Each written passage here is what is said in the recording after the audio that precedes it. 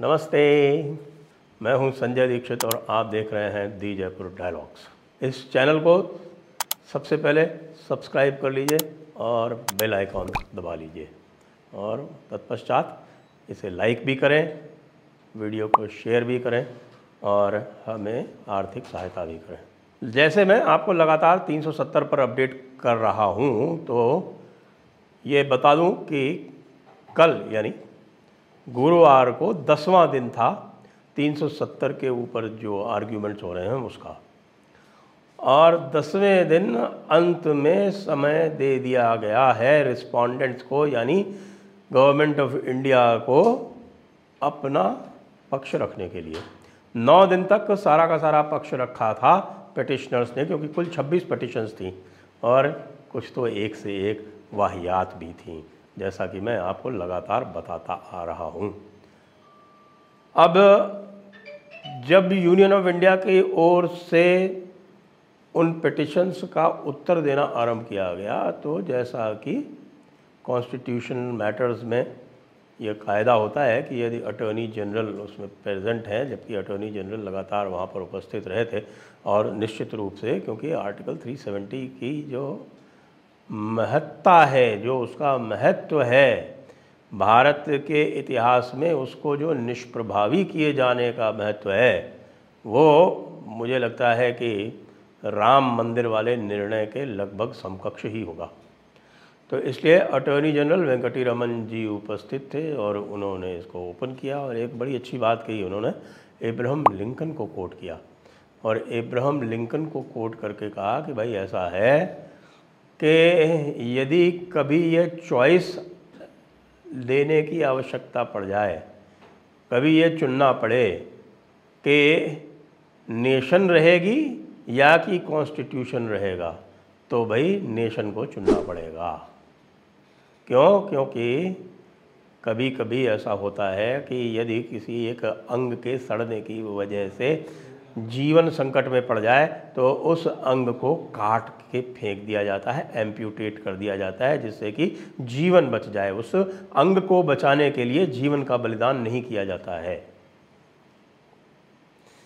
तो इस पर एक टिप्पणी की थोड़ी सी चीफ जस्टिस ऑफ इंडिया ने। उन्होंने कहा कि भाई आप क्या कह रहे हैं कि एंड जस्टिफाइज द मीन्स। तो उन्होंने कहा कि देखिए, हमने मीन्स जो कुछ भी हमने प्रोसीजर अपनाया है वो कॉन्स्टिट्यूशनल बाउंड्रीज़ में था और ये हम सिद्ध कर देंगे। लेकिन मैं ज़रूर इसका उत्तर देना चाहता हूँ चीफ जस्टिस ऑफ इंडिया को कि भाई ऐसा है कि ये जो एंड जस्टिफाई द मीन्स वाली बात है ना, ये पूरा का पूरा गांधीयन दर्शन है और ये परम मूर्खता की बात है, क्योंकि इस प्रकार का दर्शन कभी भी किसी भी विकसित समाज में और विकसित राजनयिक स्थिति में या विकसित देश में नहीं रहा है। क्यों?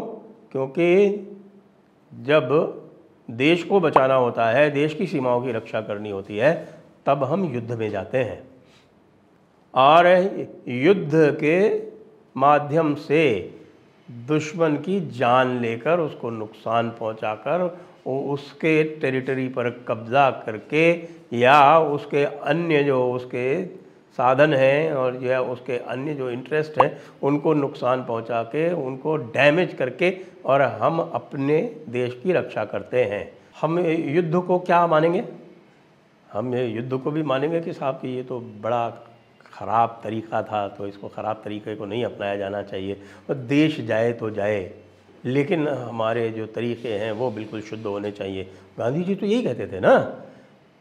उन्होंने क्या कहा था? उन्होंने कहा था कि भाई पूरे पश्चिमी देशों को हिटलर के सामने सरेंडर कर देना चाहिए। हिटलर यदि चाहता है पूरे विश्व पर राज करना तो उसको कर देना चाहिए। ये जो एंड जस्टिफाई द मीन्स वाली जो बात कह रहे हैं, तो ये एक परम मूर्खता की बात है। और हमारे भारत के इतिहास में भी ये कभी आप इसको इस तरह का नहीं पाएंगे कि एंड जस्टिफाई द मीन्स जो है, यदि इसको कहते तो भगवान कृष्ण महाभारत ना होने देते। अर्जुन तो यही कह रहा था ना, याद करें अर्जुन क्या कह रहा था। अर्जुन तो यही कह रहा था कि नहीं नहीं, ये जो तरीक़ा है, ये जो साधन है, ये अच्छा नहीं है। और इस साधन से जो है वो बहुत नाश हो जाएगा, हमारे परिजन नष्ट हो जाएंगे, हमारा कुल नष्ट हो जाएगा और बहुत अधिक इससे दोष आएंगे और पूरा का पूरा जो जीवन है वो दूषित हो जाएगा, देश दूषित हो जाएगा। तब धर्म और अधर्म में अंतर समझाया था और ये समझाया था कि जब कर्तव्य के लिए जब युद्ध किया जाता है तो उसमें संलिप्तता नहीं होती है। कई बार मैं आपको बता चुका हूँ 18वें अध्याय का 17वां श्लोक, यस्य नाहंकृतो भावो बुद्धिर्यस्य न लिप्यते हत्वा सहीमान लोकान न हन्ति न निबध्यते। इसलिए इस बिंदु पर मैं समझाना चाहूँगा हमारे माननीय चीफ जस्टिस ऑफ इंडिया को कि आप कृपया भगवद गीता का अध्ययन करें और उससे आपको समझ में आएगा कि ये जो एंड जस्टिफाई द मीन्स वाली जो बात है या कि साहब की यू नीड प्योर एंड्स और प्योर मीन्स, ये नितांत मूर्खता की बात है। और ये गांधीवादी दर्शन जो है वो कभी भी व्यवहार में उपयोग में नहीं लाया गया है, न लाया जाता है, न किसी अन्य देश में और न कभी भारत में। ये केवल एक गांधीवादी सनक थी और वो सनक गांधी के साथ चली गई। उसके बाद भी जब इसका थोड़ा बहुत उपयोग करने का प्रयास किया नेहरू जी ने, तब आपने देखा कि 1962 में क्या हुआ। उसके बाद से हमने वो मूर्खता दोहराई नहीं है, कृपया आप भी ना दोहराएं।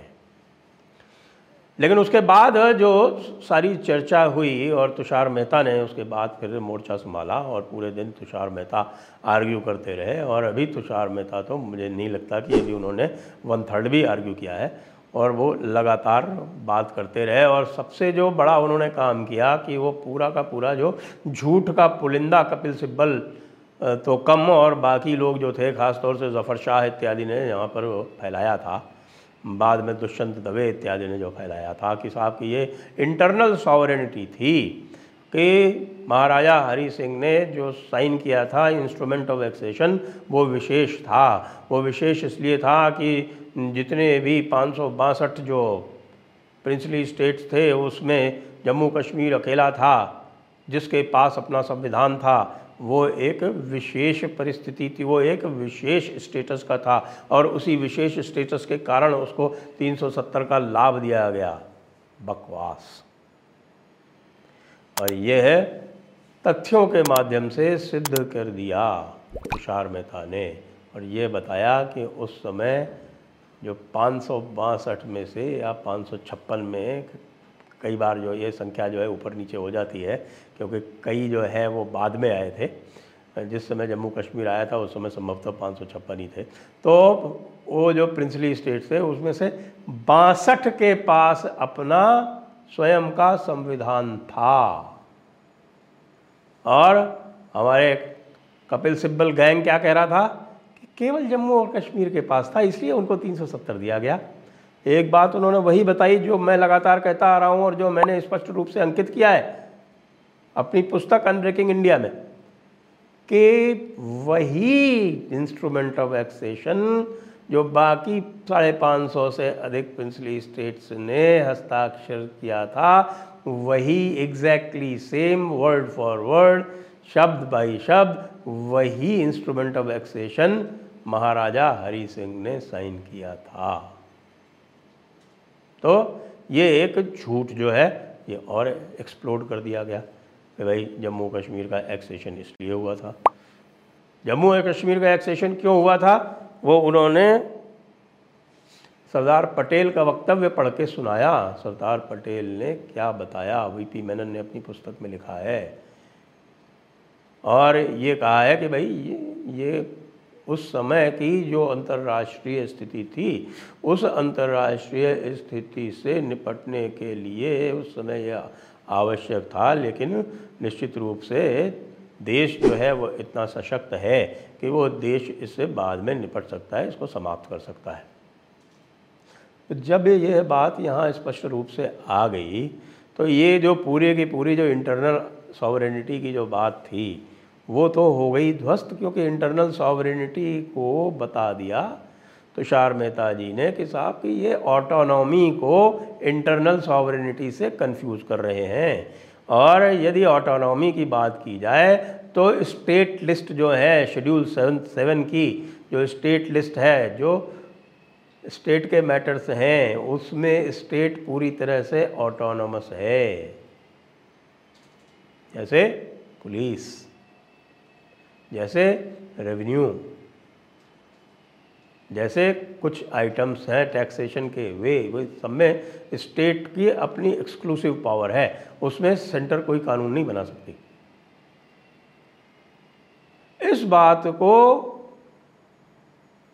चंद्रचूड़ जी ने, जस्टिस चंद्रचूड़ ने इससे सहमति व्यक्त की। उनका जी हाँ, ये आपकी बात सही है, क्योंकि बहुत सारे ऐसे इंस्टीट्यूशंस हैं, ऐसी संस्थाएं हैं जो अपने आप में ऑटोनोमस हैं। जैसे कि उन्होंने उदाहरण दिया स्वयं सुप्रीम कोर्ट का, कि सुप्रीम कोर्ट जो है वो ऑटोनोमस है अपनी फंक्शनिंग में पूरी तरह से, लेकिन इसका अर्थ ये नहीं है कि वो इंटरनली सॉवरेन हो गया। अब इससे आपको क्या संदेश मिलता है? आपको ये संदेश मिलता है इस वक्त इस कथन से चीफ जस्टिस ऑफ इंडिया के, कि इनका पूरा का पूरा जो एडिफिस था वो मुख्यतः 2 बिंदुओं पर आधारित था, और वो 2 बिंदु ये थे कि आर्टिकल 370 जो है वो परमानेंट हो गया है, क्योंकि कॉन्स्टिट्यूएंट असेंबली बनने के बाद में जो प्रोवाइज़ो था क्लॉज 3 का वो समाप्त हो गया। खैर उस पर तो अभी बहस आगे होगी, तो मैं इसके बारे में पहले बात कर चुका हूँ, लेकिन आज नहीं करूँगा, क्योंकि वो आगे जब इसके ऊपर और आगे बहस होगी तो उसको फिर हम और विशेष रूप से उसका और उल्लेख करेंगे, उसको और अधिक परिभाषित करेंगे। तो ये जो ऑटोनॉमी वाली जो बात है वो पूरी तरह से क्लियर हो गई कि ये इंटरनली सॉवरेन नहीं है, ये ऑटोनोमस। ये इनका दूसरा मुख्य आर्ग्यूमेंट है। ये दूसरा मुख्य आर्ग्यूमेंट जो है वो तो पहले ही ध्वस्त हो गया, और जो पहला वाला है परमानेंट का, वो तो आपको पता है कि वो जब कपिल सिब्बल जी से सवाल जवाब हो रहे थे तो कपिल सिब्बल जी उसमें जो है वो उखड़ चुके थे, उनका वहीं पे कार्यक्रम जो है वो समाप्त हो गया था एक तरह से। अब यहाँ पर ऑटोनॉमी वाला जो दूसरा आर्ग्यूमेंट है, जो इंटरनल सॉवरेन वाला है, वो दूसरा आर्ग्यूमेंट भी समाप्त। 370 पर सरकार की ओर से ज़बरदस्त जवाब दिया जा रहा है, और उस जवाब से जो सामने वाले हैं वो इतने उखड़े हुए हैं कि वो बीच बीच में तरह तरह के बगैर मतलब के बच्चों की तरह के ऑब्जेक्शन लगा लगा के और डिस्टर्ब करना चाहते हैं।